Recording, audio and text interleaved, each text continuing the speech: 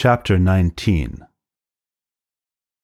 The Sicaria wore a tank top exposing a firm, muscled belly, with a tattooed tiger jumping up out of her denim shorts. Up top, she had yanked her hair into a severe ponytail, which stretched her manicured eyebrows toward the hairline. The Sicaria laughed hoarsely and shouted over her shoulder in Spanish.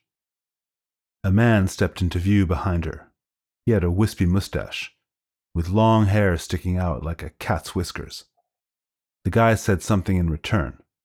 I could not understand the language. The woman made a sound like kissing her teeth. The man kissed his teeth back at her.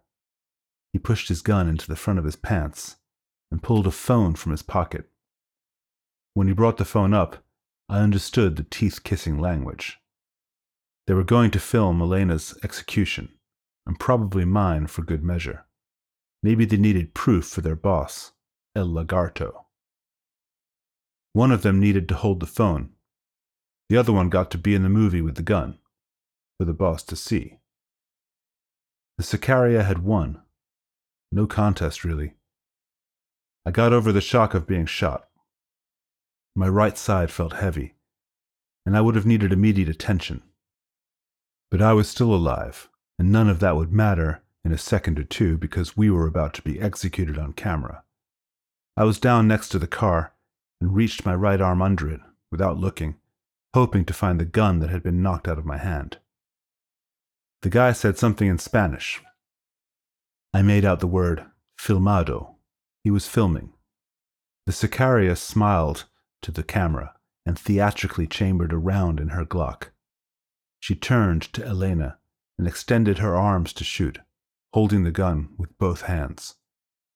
I felt the gun under the car with the tip of my fingers. I managed to bring it closer to where I could get a grip on it. I was not in pain from being shot, feeling only dull pressure and a sting. I might have reached the gun, but there is no way to know, because 2 shots popped off then, and the tattooed tiger on the Sicaria's belly exploded in a flash of gore and blood. She looked surprised and flopped forward. Her knees folded under her weight, and she fell on her face, one arm still outstretched, the other crumbled under her body. The guy holding the phone to film was still looking at the screen, as if unable to decide if his life was happening inside of that rectangle or out here in the real world. Another shot cracked from nearby, bringing him back to reality. The bullet came from a 3/4 angle behind him and entered his cheek. The projectile passed through his head, probably bouncing around in there, spinning at high speed, and exited the other side of his head, pulping his ear, dead on arrival. Elena screamed. She had the Sicaria's blood all over her face. I pushed her behind me and saw the shooter walking toward us. It was Caleb. He was wearing the same red polo shirt with the Dale's Oilfield Supply logo in white at his breast. It was the logo of the company he had been fired from in the morning. Caleb was holding an AR-15 style assault rifle across his body. I had seen him denied at the Walmart, but someone had sold him the rifle anyway.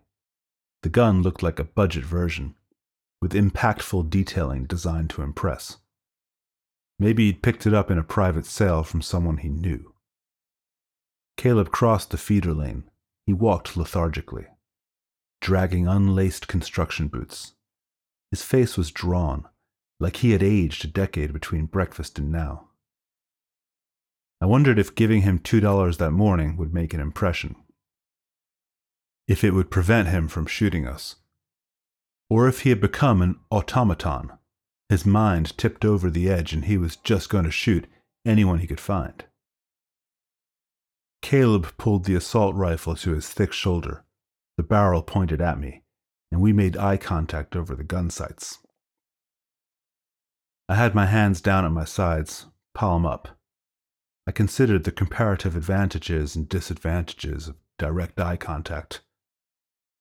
I am no psychologist, but I once read an article in a dentist office waiting room about gorillas. You are not supposed to look directly at the silverback alpha male, because he will try to kill you. Apparently, eye contact is a challenge to supremacy for gorillas. But then again, Caleb wasn't a gorilla, or an alpha male. Deep down, he was just a weak guy. And I had helped him buy his breakfast burrito, which might count for something, or not. Caleb advanced, staring at me expressionlessly over the gun sight. I said, "Sausage and bacon, no coffee. You don't drink coffee because it interferes with your meds." I broke eye contact, looking at his trigger finger. It was out of the trigger guard and pointed at me. I shifted to his eyes and re-engaged. He broke off the eye contact, turned away, and walked towards the multiplex entrance.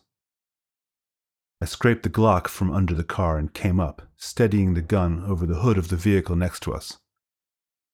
I put a bullet into the back of Caleb's right thigh, and he went down. The first two police cars were screaming to a stop, car doors slamming open. Caleb was mute and scrambling to get his AR-15 up. The police lights swept across the lot, isolating him against the dark asphalt. The cops did not wait to see what would happen next. They opened up. A volley of rifle and pistol fire in multiple calibers crackled like static electricity. Caleb's body shuddered as it was riddled with bullets. Behind him, stray rounds raised cement dust where they impacted dirt, asphalt, and the concrete wall of the multiplex. I pulled the backpack off, found the duct tape, pulled up my t-shirt. Elena did not need to be asked. She took the tape from me and tore off a strip. "Will this be enough?" I inspected the wound and nodded. The bullet had not entered my body. It had broken skin and glanced off my rib, which was probably cracked. There was bleeding, but it looked worse than it was. I guided her hand to the spot where I had been hit. "Press hard, use 2 strips." She pressed hard, grunting with the effort. Her hair covered my face for a moment, and I felt the closeness of her skin. She tore off another strip of tape. When she was finished, Elena moved back, heat going with her. Something glittered on the asphalt. I picked it up and held a small piece of metal in my palm. Elena said, "What's that?" I said, "It's the bullet that hit me." "What?" "It deflected off my rib and then hit the car door. Here." I pointed to where the round had hit the car and put a little dimple in the metal, flaking off the paint. She said, "That's amazing." I wasn't going to argue. That would have been painful with a cracked rib. The air was all dry heat and cop radio noise. Flashing blue lights bounced off the movie complex walls. Right in front of us, the Sicaria groaned and moved. Her buddy was dead, staring sightlessly into the asphalt, but not her. I moved over the Sicaria's body and inspected the damage. Caleb had fired twice, but only one round had hit. Looked like it had gone in through the small of her back, but the damage had been done when the bullet exited her inguinal region. Blood was pooling below her. She had lost a lot of blood already. Combat medic's dilemma. Do you save the enemy's life when they're wounded? The answer is, it depends. Police were all around, so the fight was over for now. I took out the knife and started cutting her shorts off. The Sicaria was bleeding from a severed femoral artery in her groin, a junctional hemorrhage.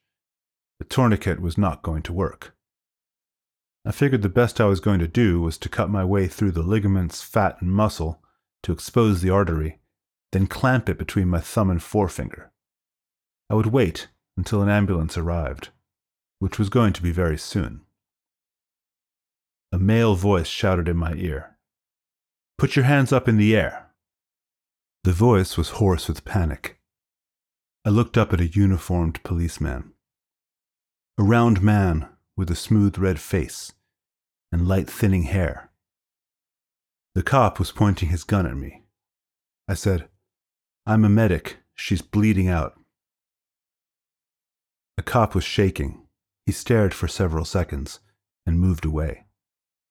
I sliced through the denim of her shorts and peeled the blood-soaked fabric away from her skin. I could feel something rectangular and stiff in the front pocket, too thin and pliable to be a phone. The exit wound was at the junction of her right leg and the torso, at the inguinal crease. The Sicaria was listless and moaning, bleeding to death. Arterial blood was spreading into the asphalt under her body, finding its way into the cracks and grooves. Cutting down on the fabric, I brushed up against whatever was in her pocket again, and I realized what it might be. I stopped trying to help her, wiped bloody fingers on her jeans, and slid the fingers into the Sicaria's pocket. I pulled out a passport, dark green and gold-embossed logo of an eagle eating a snake, and the word Mexico in large gold letters. I looked at Elena's shocked and bloody face, right behind mine. "You have any identification on you?" She nodded. I said, "Give it to me, right now." Elena fumbled the button of her jeans and peeled the top of them down, revealing her money belt.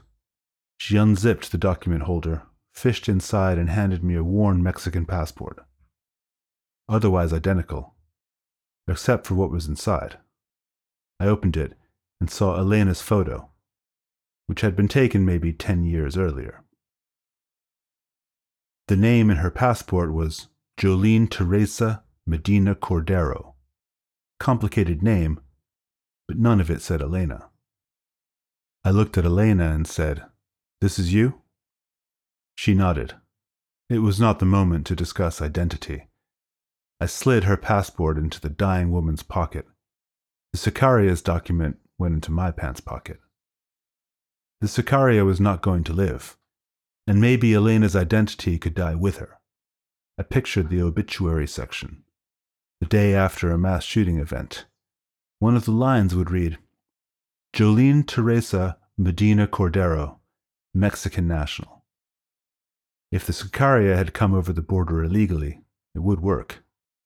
El Lagarto would be paying attention. That was for damn sure. I scooted over and took the phone out of the dead guy's clenched fingers. The screen was still illuminated. The phone was recording. I pressed a red button with a square on it, and the recording stopped. A green button showed up with the word Enviar. I showed it to Elena. She said, "You want to send that?" I said, "No, delete it." She huddled over the phone and pressed some buttons. She said, "He was going to send the video." I said, "Wait." Pointed over between the two cars. "Give me that and go lie down and look dead." Elena got the idea immediately. She lay down on the asphalt and played dead. She did it well. Open eyes, face bloodied with the Sicaria's spray. I snapped a shot.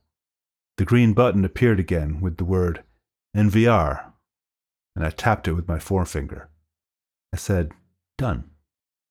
I looked at Elena. She looked at me, her eyes wide. I nodded, and she nodded back. It would not do for the Sicaria to accidentally live, so I waited for her to die. She had hair the same color as Elena's, and she was 20 years younger. It took 3 more minutes for death to take her.